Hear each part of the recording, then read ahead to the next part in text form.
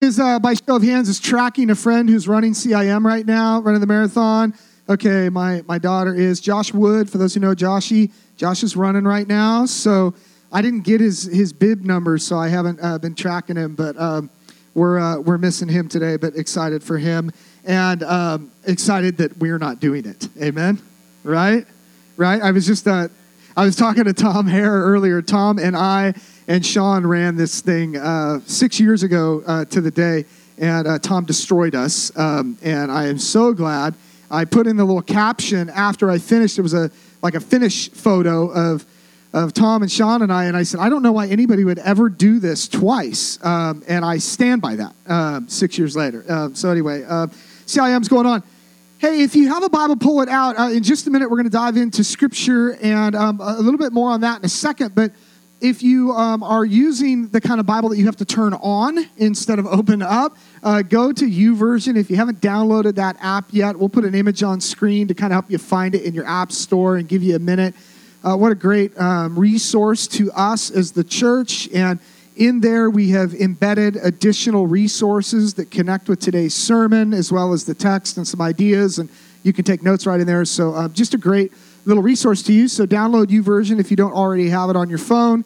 And then in the lower right-hand corner, there's a little hamburger menu. Click that. Find events. Click events, and then find Disciples Church in the event listing. It's probably the first one up. And that'll give you access to what's going on today. You can also give your first fruits and your offerings right in that app today. Otherwise, during our closing time of worship, we have a worship station in the back with all the implements you would need to give, whether you're giving cash or a check or texting it in. It's all right there in back. And we just want to encourage us as a body increasingly to engage with that in a physical way, so that our gifts back to God don't just become rote, but that we engage in that. So take advantage of that if you'd like. Hey, a little sneak peek about next week before we dive into Scripture. There's this concept that we were even singing about today. I was going to grab one of the lyric sheets to get it correct, but our affections, our devotions poured out on the feet of Jesus. And it had me just rambling in thought real quick, and I promise to not preach because it's Kerry's turn. But I was just thinking as we were worshiping, who in the world is this Jesus that he could tap some young boys on the shoulder who grew up with him and say, drop everything right now and come be my students, and they would do it? Who's that guy? Who is that guy that he enters a party and sits down, and a woman runs down the hall, I imagine, and grabs a $1,000 bottle of perfume and breaks it open and dumps it over his feet and anoints him with this perfume? Who is that?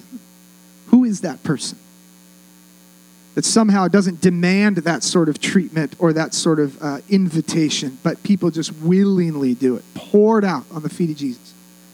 Who is this Jesus that his friends, when they're faced with the option to renounce his name yet again or die for following him, not only do they choose to die, they say, don't you dare hang me on a cross like you did Jesus. I can't die the same way. I don't deserve it. Flip me upside down.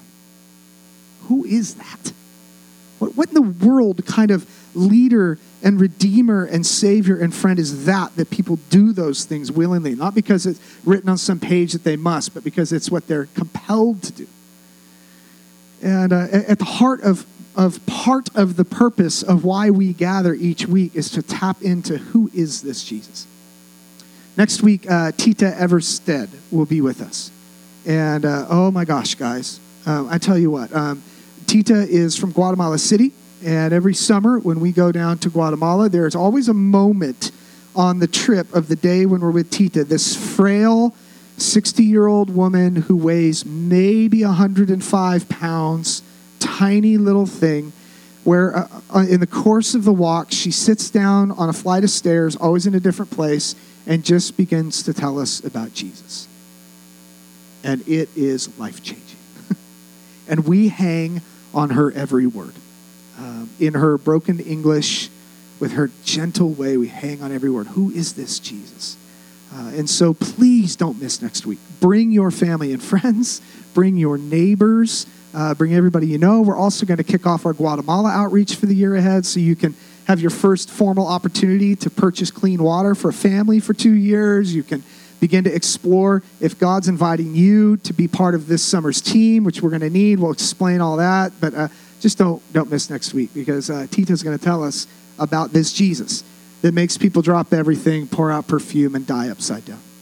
But this week, we get to hear from our good friend, Kerry Bender, who is going to tell us about Jesus. And so might I invite you, we're a small group today, might I invite you to circle up in your spirit and surround yourself with Scripture and get ready to hear about this Jesus. Give a big warm welcome to Kerry Bender.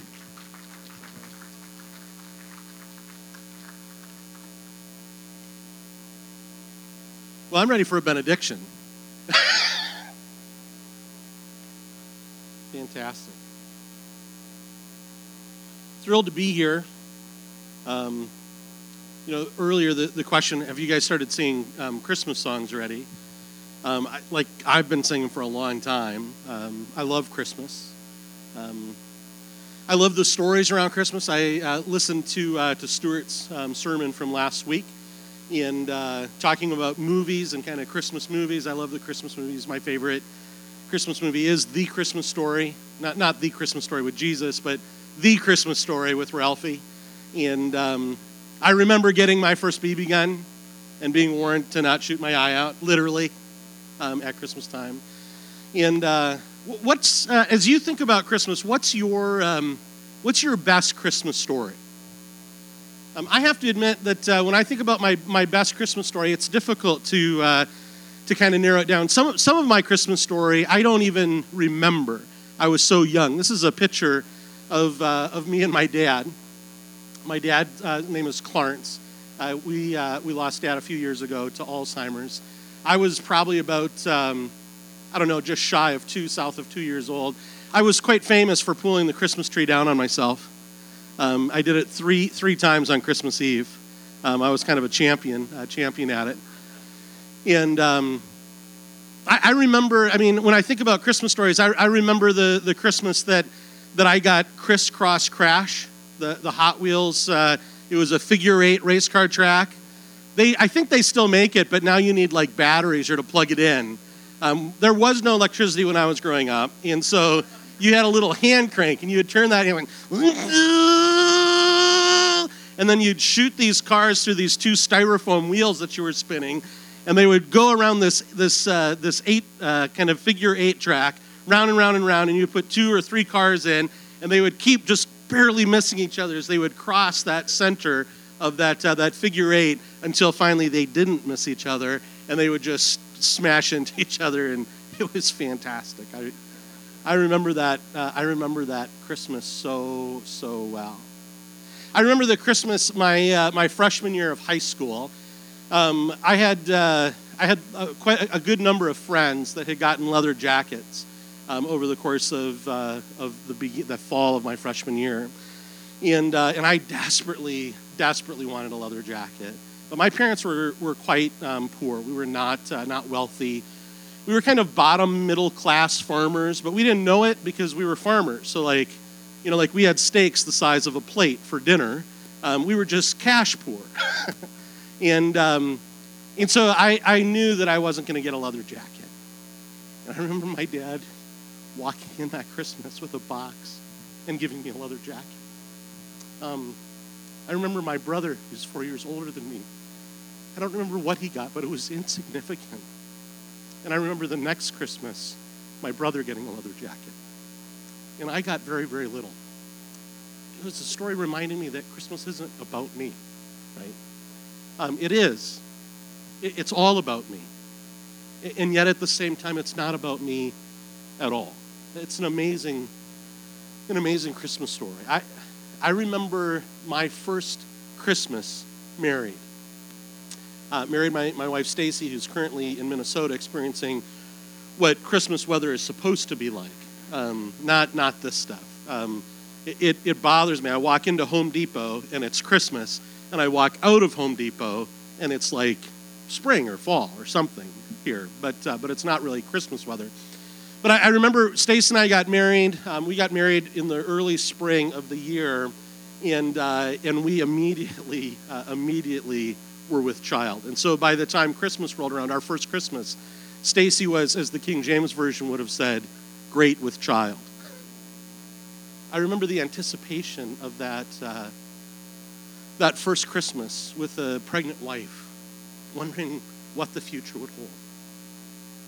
I remember Christmases with my own children. I remember the Christmas when we, about 11, 12 years ago, when we gave our daughter a beagle, and how excited she was to get this beagle that immediately got named Bagel.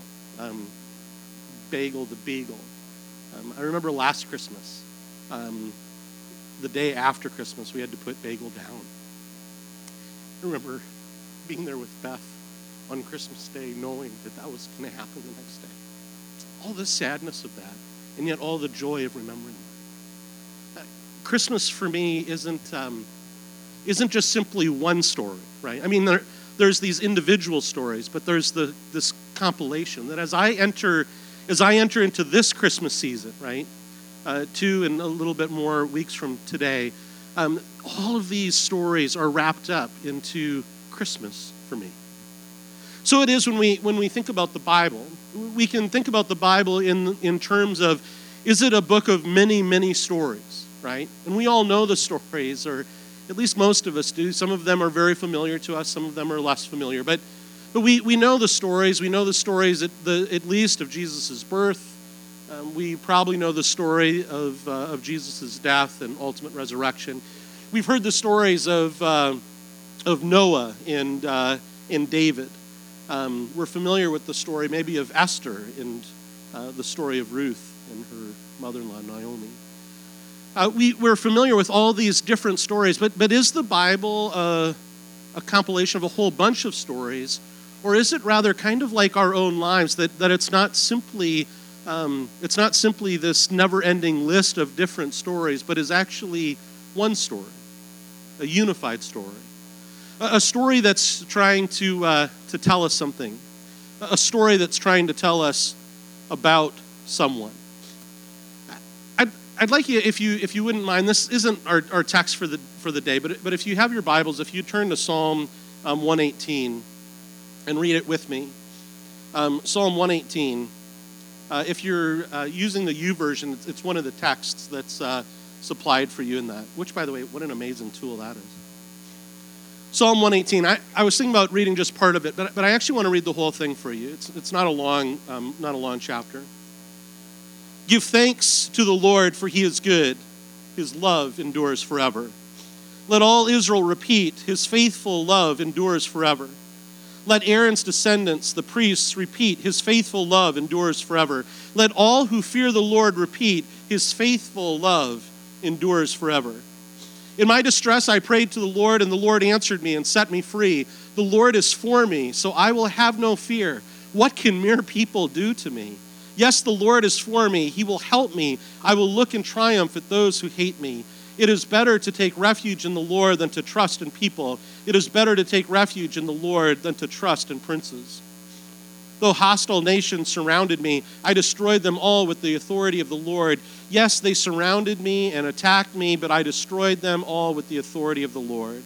They swarmed around me like bees. They blazed against me like a crackling fire, but I destroyed them all with the authority of the Lord. My enemies did their best to kill me, but the Lord rescued me. The Lord is my strength and my song.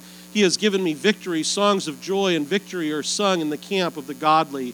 The strong right arm of the Lord has done glorious things. The strong right arm of the Lord is raised in triumph. The strong right arm of the Lord has done glorious things. I will not die. Instead, I will live to tell what the Lord has done. The Lord has punished me severely, but he did not let me die. Open for me the gates where the righteous enter, and I will go in and thank the Lord. These gates lead to the presence of the Lord, and the godly enter there. I thank you for answering my prayer and giving me victory. The stone that the builders rejected has now become the cornerstone. This is the Lord's doing, and it is wonderful to see. This is the day the Lord has made. We will rejoice and be glad in it. Please, Lord, please save us. Please, Lord, please give us success. Bless the one who comes in the name of the Lord. We bless you from the house of the Lord. The Lord is God shining upon us.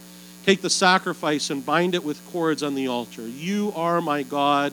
I will praise you. You are my God, and I will exalt you. Give thanks to the Lord, for he is good. His faithful love endures forever. This is a story. When we hear this story, I think sometimes I love the series that you guys are in, taking a look at the names of God. And when Stu and I were taking a look at dates, I found out this was the date, and then Stu let me know yesterday that we were going to be talking about Cornerstone. I'm just kidding. He let me know before yesterday. I think it was Thursday. No, but this question of Cornerstone, and this is one of those cornerstone texts about cornerstones, is Psalm 118. It's actually quoted in the New Testament. Matter of fact, in many respects, this is the one where it all stems from. Isaiah also, when he talks about a cornerstone that's coming, is looking at this. When we hear this text, we primarily think of it as a text of prophecy, of foretelling that Jesus is coming, that there will be a cornerstone. And that is true, but this story is also a story about another king. It's a story about a king then and a king to come. It was the story about King David, in that there was a resistance to him being elevated and lifted up to be king. There were those who plotted against him, leaders within the country itself who plotted against David that he would not become the king.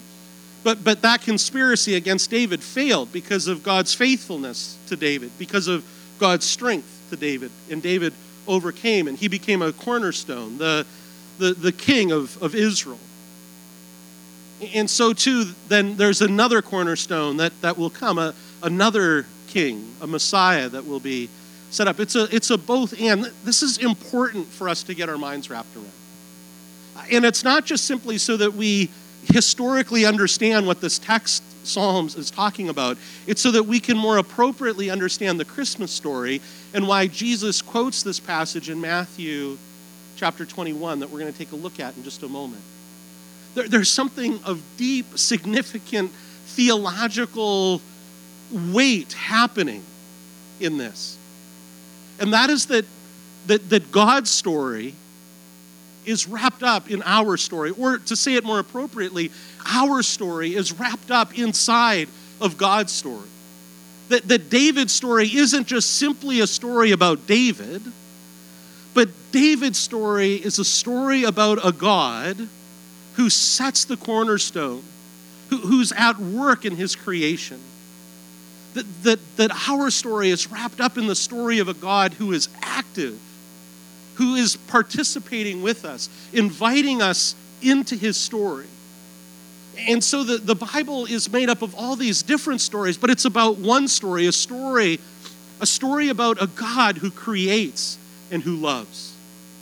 A story about a people who rebel and reject the love of God.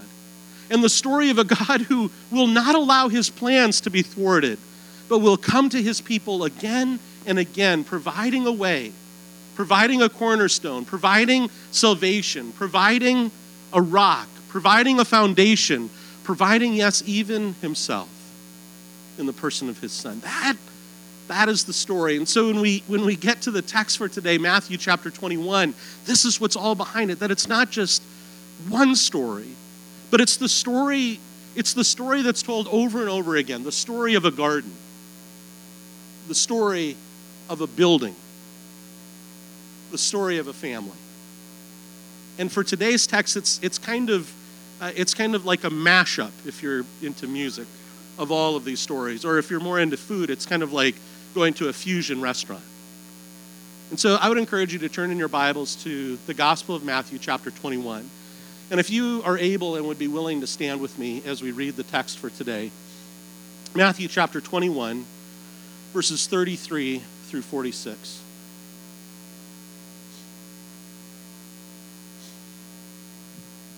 We believe, as the people of God, that the Holy Spirit inspired Matthew to write down these words nearly 2,000 years ago.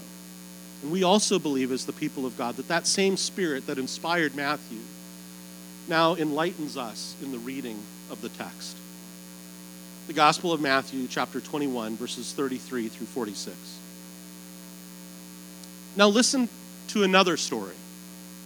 A certain landowner planted a vineyard, built a wall around it, dug a pit for pressing out the grape juice, and built a lookout tower. I think it says grape juice because we're Baptists, but eventually the grape juice gets turned into wine. But anyway, don't tell my mom. Thank God she doesn't have the internet. She won't be able to hear this sermon. Then he leased the vineyard to tenant farmers and moved to another country. At the time of the grape harvest, he sent his servants to collect his share of the crop, but the farmers grabbed his servants, beat one, killed one, and stoned another. So the landowner sent a larger group of his servants to collect for him, but the results were the same. Finally, the owner sent his son, thinking, surely they will respect my son. Which, by the way, any of you who are fathers or mothers out there, who would think that way? Oh yeah, they've killed everybody else that I sent. I've got a brilliant idea. I'm going to send my son, the one whom I love the most. That's not going to be a problem. This story's going to end well. Nobody thinks this way. And believe me when I tell you, the people hearing the story for the first time are thinking, this guy's nuts. And they're right. But when the tenant farmers saw his son coming, they said to one another, here comes the heir to this estate. Come on, let's kill him and get the estate for ourselves. So they grabbed him, dragged him out of the vineyard, and murdered him. When the owner of the vineyard returns, Jesus asked, what do you think he will do to those farmers? Which, by the way, I love the title that the NLT gives this. The wicked farmers, right? Or the evil farmers. That's fantastic. What do you think he will do to these wicked, evil farmers? The religious leaders replied, he will put the wicked men to a horrible death and lease the vineyard to others who will give him his share of the crop after each harvest. Then Jesus asked them, didn't you ever read this in the scriptures? The stone that the builders rejected has now become the cornerstone. This is the Lord's doing, and it is wonderful to see. I tell you, the kingdom of God will be taken away from you and given to a nation that will produce the proper fruit. Anyone who stumbles over that stone will be broken to pieces, and it will crush anyone it falls on. When the leading priests and Pharisees heard the parable, they realized he was telling the story against them. They were the wicked farmers. They wanted to arrest him, but they were afraid of the crowds who considered Jesus to be a prophet. Heavenly Father, we pray that you would add your understanding and blessing to the reading and the proclamation of your word today. Father, we pray that words that are spoken in truth would be taken to root and change us. Father, any word that is spoken in falsehood, by even possibly by mistake, Father, we pray that you would remove it from us. Father, thank you so much for your word. And thank you most of all for your word which became flesh and through the power of your Spirit dwells among us even now. We pray these things in his name, the powerful name of Jesus. Amen. You may be seated. This is the story. This is the story of the Bible. It is the story of all of creation. It is your story. It is our story. Whether we realize it or not, this is the story. It is the story of a God who creates and who desperately loves his creation. In this story, it's about a farmer, a landowner, a gardener, if you will, who plants a field. He lovingly protects it and builds a hedge around it. He gets everything ready and prepares it. And then he gives it over to individuals who are to care for it the way he would care for it. Love it the way he would love it. To use the language of Genesis, the language of the creation story, that they would bear his image in this garden, on this farm. This is the story.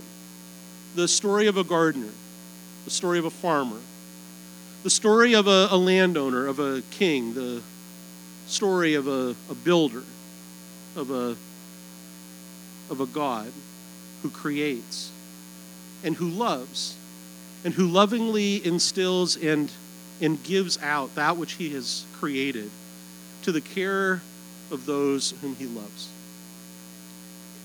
This is the story that Jesus tells. And it's a story of rebellion, a story of rejection, a story of ingratitude. It's a story of pride, if you will, a belief that these farmers themselves, these tenants, could be like God, that they could take his place, that they are the owners, they are the creators, they are the ones who deserve, rather than the ones who are dependent, the ones who are to be thankful, the ones who are to extend gratitude. This is a story that plays out over and over and over again throughout the story of creation, throughout the story of the Bible, throughout even our own stories. There's a children's video. I can't remember the name of it anymore, but it talks about the story of Judges. And in it talks about the circle of apostasy, which I love children's stories where they use words like apostasy, by the way. If you're unfamiliar what apostasy is, or the circle of apostasy, it's that God desperately loves his people. His people reject him. God kind of says, hey, if you want to reject me, that's okay. You can do whatever you want. They fall into tremendous despair and calamity, and they cry out to God, and God sends a judge or someone to redeem them and bring them back to him because of his great love. At which point, humanity once again rejects God. And God says, okay. And they fall into calamity and despair and cry out to God. And God sends a judge and brings them back to himself because of his great love. At which point, humanity once again rejects God's love. This is the wheel of apostasy. This is the story that Jesus is telling. They reject the prophets that God sends. They beat some, stone others, kill some. And what you would expect at some point from God is to say, enough is enough.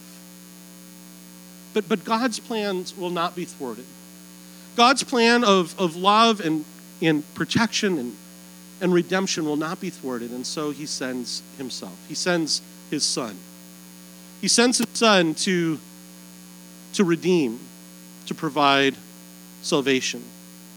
This is the story of the Son. This is the story of the cornerstone, as Jesus says it.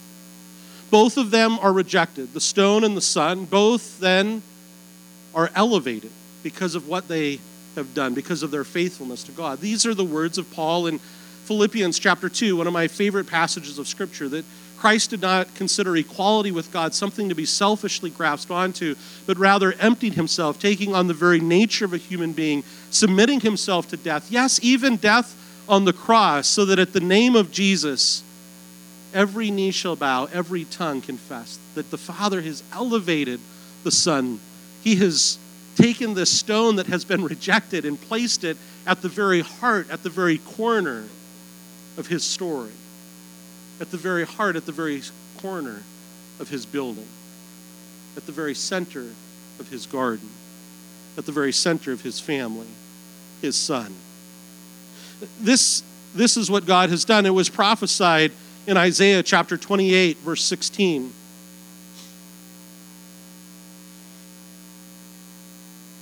When the prophet Isaiah wrote these words, "Therefore, this is what the sovereign Lord says, Look, I am placing a foundation stone in Jerusalem, a firm and tested stone. It is a precious cornerstone that is safe to build on. Whoever believes need never be shaken." This is the prophecy of a stone that is coming, a cornerstone that will provide salvation. It was prophesied in Isaiah, and it was fulfilled in the person of Christ. And in that fulfillment, Peter writes these words in Acts chapter 4, verses 1 through 12. It says, "While Peter and John were speaking to the people, they were confronted by the priests the captain of the temple guard, and some of the Sadducees. These leaders were very disturbed that Peter and John were teaching the people that through Jesus there is resurrection of the dead. They arrested them, and since it was already evening, put them in jail until morning. But many of the people who heard their message believed, so the number of men who believed now totaled about 5,000. The next day, the council of all the rulers and elders and teachers in religious law met in Jerusalem. Annas, the high priest, was there, along with Caiaphas, John, Alexander, and the relatives of the high priests. They brought in the 2 disciples and demanded, "By what power or in whose name have you done this?"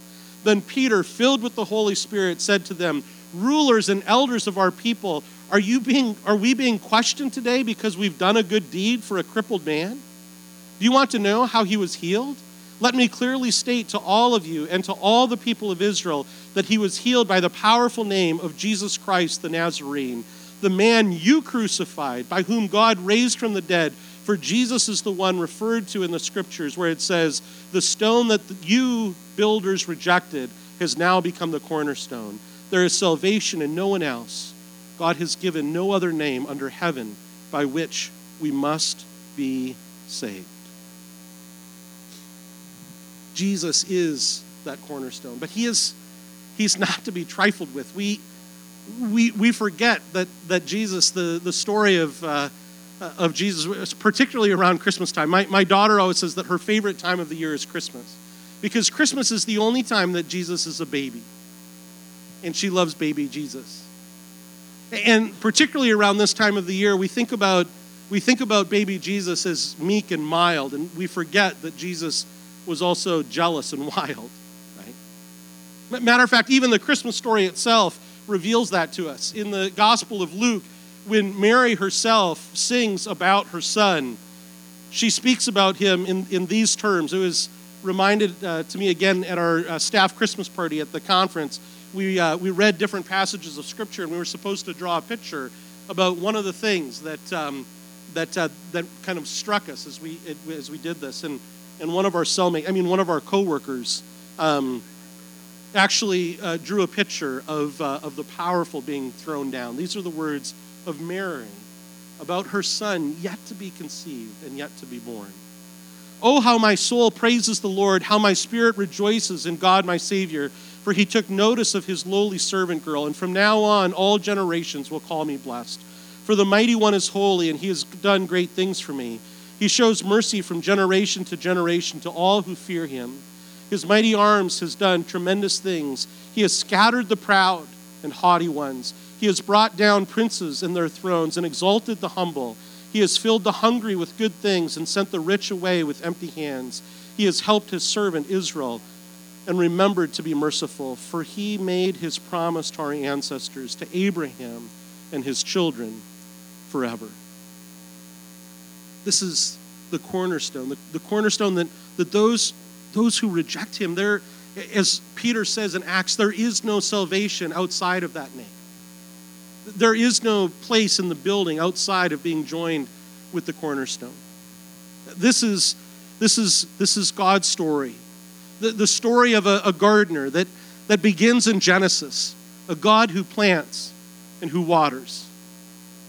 It's the story of a gardener who meets a woman in a garden with an empty tomb. Jesus is that gardener.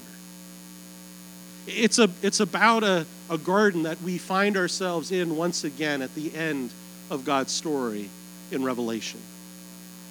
A garden with a tree that provides everything that is needed.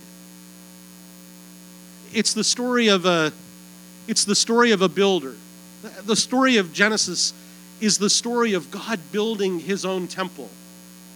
The 7 days of creation, this language of 7 days, temples were to be built in 7 days. And in the seventh day, there was the temple would be opened and God's presence would be there. This is the story of Genesis chapter 1, that God is building his temple, and then he takes up residence in peace and in rest in the temple that he has created. It's a story of a building, the story of a temple, a story of God building his own people into that building. A story that Jesus says, in my Father's house, in his building that he is building, there are many, many rooms. And I am going to prepare a place for you there so that where I am, you may be also. It's the story of a family with a father and a son who is our brother, and a spirit who binds us together. This is God's story, the story of a cornerstone, an eternal story, if you will. You see, God's been working on this building. He's been working in this garden. He's been the father of this family from the very, very beginning, and it stretches through today into eternity. It is our story. In the words of a theologian named Karl Barth, the Son of God came down in order to lift up the Son of Man. That God takes our story and wraps it up inside of his story. He takes our story of rejection, our story of pride, our story of rejecting his love, and wraps it back up into his story of redemption, of a son, of a cornerstone, of a gardener who comes again to redeem his people. Paul talks about it this way in Ephesians chapter 2. Ephesians chapter 2, verses 19 through 22. So now you Gentiles are no longer strangers and foreigners. You are citizens along with all of God's holy people. You are members of God's family. Together we are his house, built on the foundation of the apostles and the prophets, and the cornerstone is Christ Jesus himself. We are carefully joined together in him, becoming a holy temple for the Lord. Through him, you Gentiles are also being made part of this dwelling where God lives by his Spirit. God, from the very beginning, has been about building this building, his people.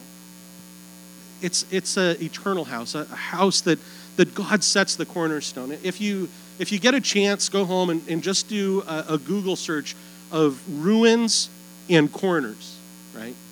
Or if you've ever been to like ruins before. We had the opportunity, my family and I had the opportunity, the privilege of living in Scotland for a year. And so we had the opportunity to travel around and see some different ruins, right? When you see ruins of a building, what's left standing? Yeah, it's the foundation, and particularly the foundation around a corner. It's the strongest part of the building. It's what ties everything together. The Bible tells us that God himself, Jesus, is that cornerstone. He's what ties things together. It's an eternal. It is set, and it is set straight. I remember as a small child, I was with my dad. We went over to a neighbor's to put up a barn. And I kid you not, it seemed, particularly for a child, it seemed like hours and hours and hours just to set that first corner. I remember asking my dad, like, why is this taking so long? And he says, you don't understand. If you don't get that corner set straight, if you don't have a straight corner, then everything else doesn't fit together. Everything else is a mess. Everything else is a disaster. It is a weak building. The importance of corners. My wife and I made the foolish decision to live in a 1965 Airstream trailer for 2 years. That wasn't the foolish part. The foolish part was buying one that was completely stripped out and we were going to remodel it. When there are no corners, there are no accurate measurements, right? I'm literally taking cardboard and like holding it up and like cutting out the cardboard and then laying it out on the pieces of wood and then cutting that and then taking it in and like, oh, you got to be kidding me. And then marking it with a pencil and then sanding off where I marked with the pencil, trying to get it into these curves, and because there's no true corners. God provides for us, for our lives, an accurate corner. He sets the place so that we know how to live. Again, going back to Paul in Philippians chapter 2, that we should be like-minded, having the same attitude as that of Christ Jesus. It is an eternal, it is not just simply for now, but something that we look forward to in Christ's return. He is our cornerstone and assurance now, and our hope for the future. but it is a strange building. It's a strange building, particularly as you get into Ephesians and you realize that apparently this building has no walls, or at least no internal walls. Because earlier in Ephesians chapter 2, it says God's already torn down all the walls that divide us, right? That we're in this together, this beautiful building. That there are no walls dividing us from one another, that we're to be unified in him. And it's also a strange building because the chief architect is actually the Cornerstone. And those of us that are being built into this building, along with the prophets and the apostles, are the ones who build the building. That we are both builders and building at the same time. And that it is all God's story. I don't know how messy your story is. I don't know how disastrous your story is. I don't know what your last week looked like. But what I know for certain is that God, who is the chief cornerstone, who is the gardener of the garden that you find yourself in, however many weeds are there, however messy it is, however dead that garden appears, that whatever your story is like, that God is the author of that he is the gardener, that he is the builder, that though your house may seem to be in disarray, God provides the cornerstone to give us direction now and hope for the future. Whatever your story is, however broken it is, God can wrap it up inside of his story and provide redemption and peace and comfort. There's an old song, it's all the way back from like the 1930s. The Carter family recorded it. If you're familiar maybe more with Johnny Cash, it would have been Johnny Cash's like grandfather-in-law recorded it along kind of with his family. And it's called Working on a Building. Do any of you know that song? I've been working on a building. I've been working on a building. It's a Holy Ghost building for my Lord, for my Lord.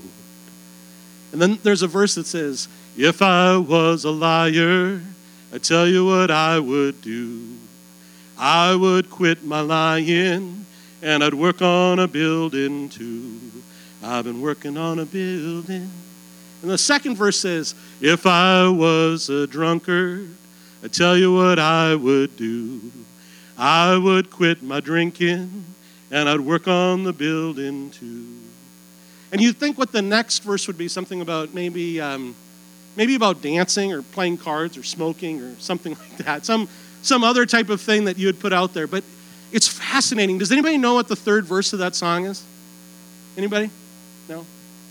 It says, if I was a preacher, I tell you what I would do. I would quit my preaching and I'd work on a building too. I've been working on a building. I've been working on a building. It's a Holy Ghost building for my Lord, for my Lord. See, we get so caught up in our sins, or we get so caught up in what we're doing that we forget that the story is actually God's story. It's his building. I don't know what you have to do this week, but I would encourage you to give it all up to God. Do it for him. Do it because it's his story. It's his building. We sing the same story that the angels sang. The story that he was born so that we no more may die. He was born so that we can be raised from death. He was born so that we can have second birth. To retoil our gardens. To retell and to reshape our stories. To rebuild the brokenness of our buildings. To redeem our lives and to call us to be his family. May that bring us a great deal of comfort and hope as we enter into this season celebrating the coming of our Lord and Savior, Jesus Christ. Let us pray. Heavenly Father, we thank you and we praise you that you are the one who has been working on a building. It's a strange building, but it is an eternal building. It is a building that you have started, and though it seems at times that our best efforts to thwart it you come again and again and rebuild and redeem. And so, Father, with the angels, we sing your praises. We thank you and praise you for the coming of your Son, the chief cornerstone, who provides redemption now and hope for the future. Father, we thank you that he was born so that we may no longer die, that we would be raised again, and that we would have second birth. Father, we thank you and we praise you this day and every day. Amen. Hark the herald angels sing, glory to the newborn King, peace on earth and mercy